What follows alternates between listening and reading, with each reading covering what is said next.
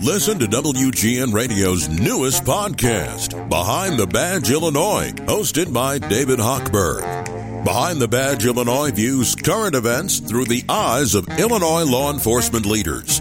Tune in. Visit WGNRadio.com/Behind the Badge.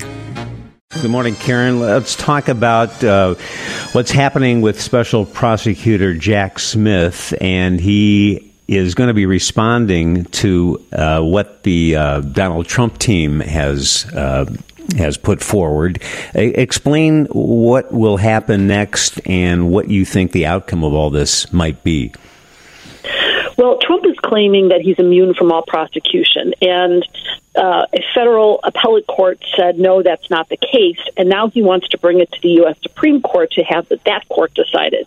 And the Supreme Court now has to decide whether or not to stay the trial at the trial level pending ruling on this issue.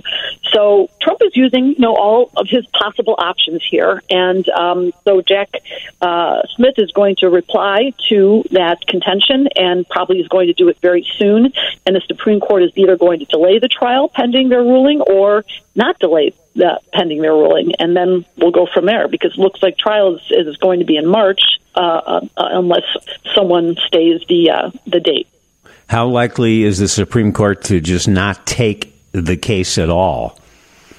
Yeah, they don't have to take this case, but you think they would because it's so important. They could reject it and just say, hey, listen, it's so clear that there's no presidential immunity. We're just going to leave that appellate ruling stay. But it's such an important issue. It's such a focal issue. And I think they're going to probably take it just so they can confirm it. I don't think there's any argument that a president can literally commit murder and not be prosecuted, which is what Trump is basically arguing. There's a hearing scheduled for tomorrow in the Georgia election interference case, and the DA, Fani Willis, of course, has been involved in alleged misconduct there. Is this going to affect that case? Yeah, this is a mess. This is what happens when you're a public figure and you get involved with employees and this kind of thing. I mean, it's just a mess, because the argument is that she appointed another attorney as a prosecutor, and these are people who get paid to do it. So the idea is that she is having an affair with him, and she and he are going on vacation together. So the appearance is that the money that he's being paid is used to her benefit. So that hearing is going to happen today, is my understanding. And the question is going to be, was the money used for her benefit? And does that create a conflict of interest? And in that case, there are some options the judge has. The judge could say that Fani Willis is disqualified, as is this other man, Nathan Wade. And then in that case, I don't know what happens from there. Does that mean the whole prosecution gets dropped? Does that mean new prosecutors are appointed? I really don't know. But just suffice to say, it makes this very messy and very complicated. And did I hear that Donald Trump plans to attend this hearing? Yes, that's what he said. So it's just another campaign stop along the way. I guess so.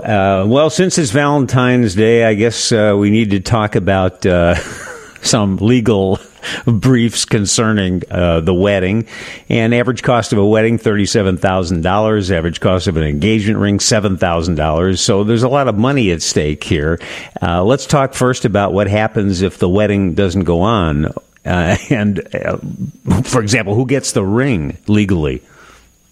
Well, a ring is what they call a conditional gift, which means that it's conditioned upon the marriage happening.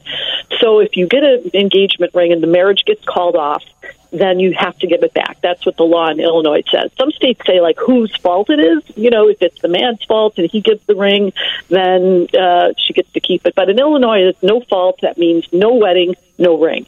But if the wedding happens and then there's a divorce, the woman or the recipient of the ring gets to keep it. And that's because it's a gift, and a gift stays with the person who receives it. Same as if you give your husband golf clubs, let's say. You don't get the golf clubs back when the marriage breaks up. You get to keep the gift.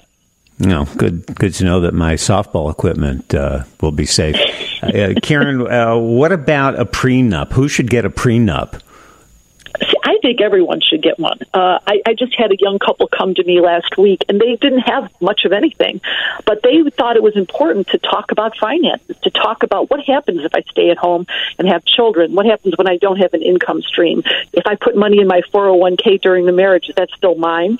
So all of those things get discussed with an attorney, and I think it's really important to know what happens. And a lot of people think if you keep money in your own name during the marriage, it's yours. Well, that's just not the case. Anything acquired during the marriage is joint property. So all of these things get talked about, and it's not just for a divorce either, Bob. It's for, if your spouse dies or becomes disabled, there's, provisions for those types of things. So I think it's a really good thing to do. It's not that expensive. Both parties have to get an attorney. There has to be a full disclosure of assets and debts, which is another thing that's important, because some people get married and didn't realize their spouse had huge amounts of debt, student loans, et cetera, which could really impact your life going forward. So I say everyone needs a prenup. It's not very romantic, though, is it? No, and a lot of people come to me and they say they want one, and then when I tell them what has to be done, I never hear from them again because it is so unromantic, and you're talking about things that are unpleasant.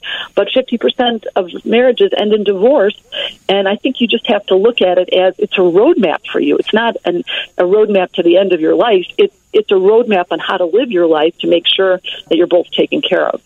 Are there actually lawyers who specialize in this? Engagement lawyers? I don't know what you would call them.